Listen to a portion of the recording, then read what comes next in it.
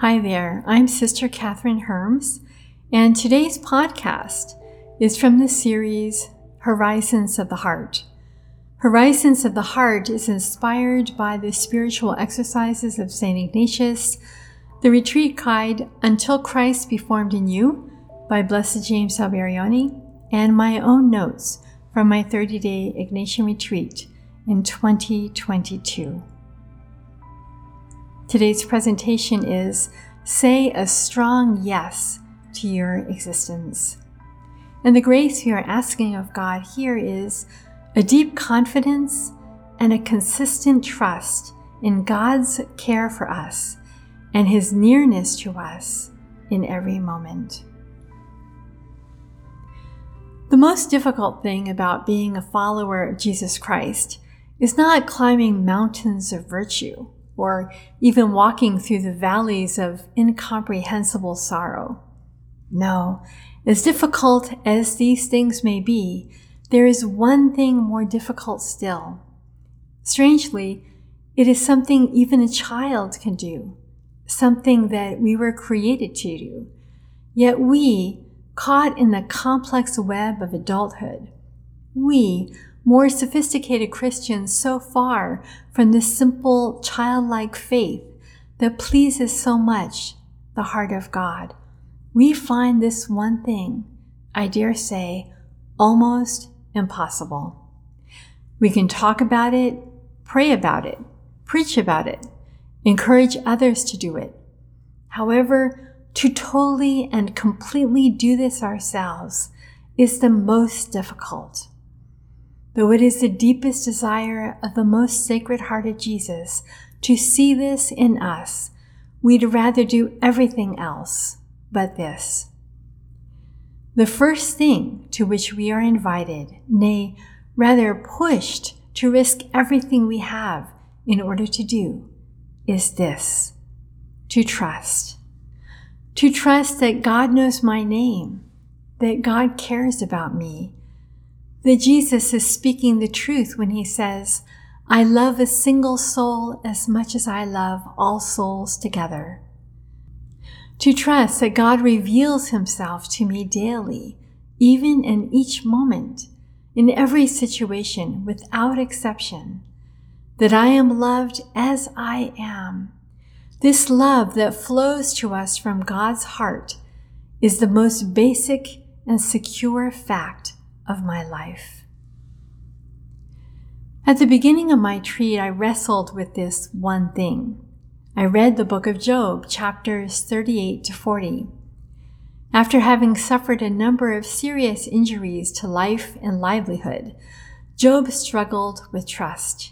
He becomes impatient with his friends who frustrate him with their long speeches, in which they attempt to explain to him why he was being punished. He cries out at the beginning of the book, May the day of my birth perish, and makes his demand of God near the end. I sign now my defense. Let the Almighty answer me. Then, in chapters 38 to 40, God does answer Job from the whirlwind. Having entered upon retreat with a bit of a Job-like experience just behind me, I spent several hours meditating upon God's words to His servant Job. If you haven't read these 3 chapters recently, I highly encourage you to do so.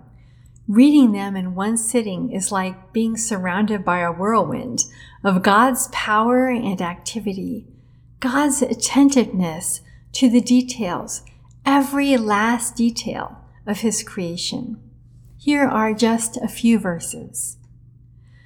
Do you know when the mountain goats give birth? God asked Job. Do you watch when the doe bears her fawn? Do you count the months till they bear? Do you know the time they give birth? They crouch down and bring forth their young. Their labor pains are ended. Their young thrive and grow strong in the wilds. They leave and do not return. The wings of the ostrich flap joyfully, though they cannot compare with the wings and feathers of the stork. She lays her eggs on the ground and lets them warm in the sand, unmindful that a foot may crush them, that some wild animal may trample them. She treats her young harshly, as if they were not hers. She cares not that her labor was in vain, for God did not endow her with wisdom, or give her a share of good sense. Yet when she spreads her feathers to run, she laughs at horse and rider. Catherine, God said to me as I walked along Tampa Bay later that day on retreat. Catherine, do you see the details that I take care of for each creature I have made? I count the months till the mountain goats give birth. I see when their labor pains have ended. I know the day on which their young leave and do not return. I made the ostrich and see how she lays her eggs on the ground, for she was not endowed with wisdom, yet I gave her great speed. When she spreads her feathers to run, she laughs at horse and rider who, even as they race, fall far beyond her. A whole world of creatures, and I know every detail of each one of them. I care for every detail of their existence. I do all these things every day.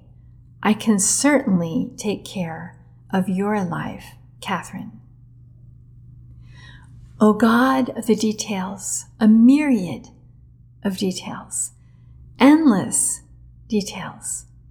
It is in the details that subtle beauty is found, amazing uniqueness. So I asked God, what is my detail? He answered, you, Catherine, are my compassion. It is my unique way in which I mirror and manifest God's love in the world. God has given me to be His compassion. Compassion is a detail of God's own heart that He has given to me. It is to be the calling card of my personality, of my discipleship. So, what is your detail? Read Job chapters 38 to 40. Notice the details that God has planned into the lives of His creatures. The details He knows about, cares about, the details that make each unique. Then very simply, very tenderly, ask God to reveal to you the specific and special detail that He has planted in you. The unique way in which you manifest God's love to the world. You can trust God because He knows and concerns Himself with every detail of your life. In a certain way, we each manifest to others some detail of God. He has entrusted this detail to us. He develops it in us. He rejoices to see it in us. Say a strong yes to your existence. Say yes to the detail of God's character that you bear, inscribed on your heart, and display through your actions. At the end of the book of Job, we find a beautiful verse. My ears had heard of you before, Job says, but now my eyes have seen you. Remarkably, it doesn't say that now Job trusted God in spite of all his sufferings. It says instead that Job, in his grief, now recognizes God and worships Him. Job says, I know that you can do all things and that no plan of yours can be ruined. I will change my heart and life. I will sit in the dust and ashes. Job can grieve and worship at the same time. If you cannot yet trust, truly trust with a deep down nothing can shake me trust. If pain and loss and confusion sear your soul with sorrow, so that you are afraid to trust again, do as Job, grieve and worship. As you take as your own, develop and become the detail of God that He has given you and you alone, you will discover that slowly, ever so slowly, the solid heart of God will wrap itself around your shaky soul and shore up trust within you. I promise.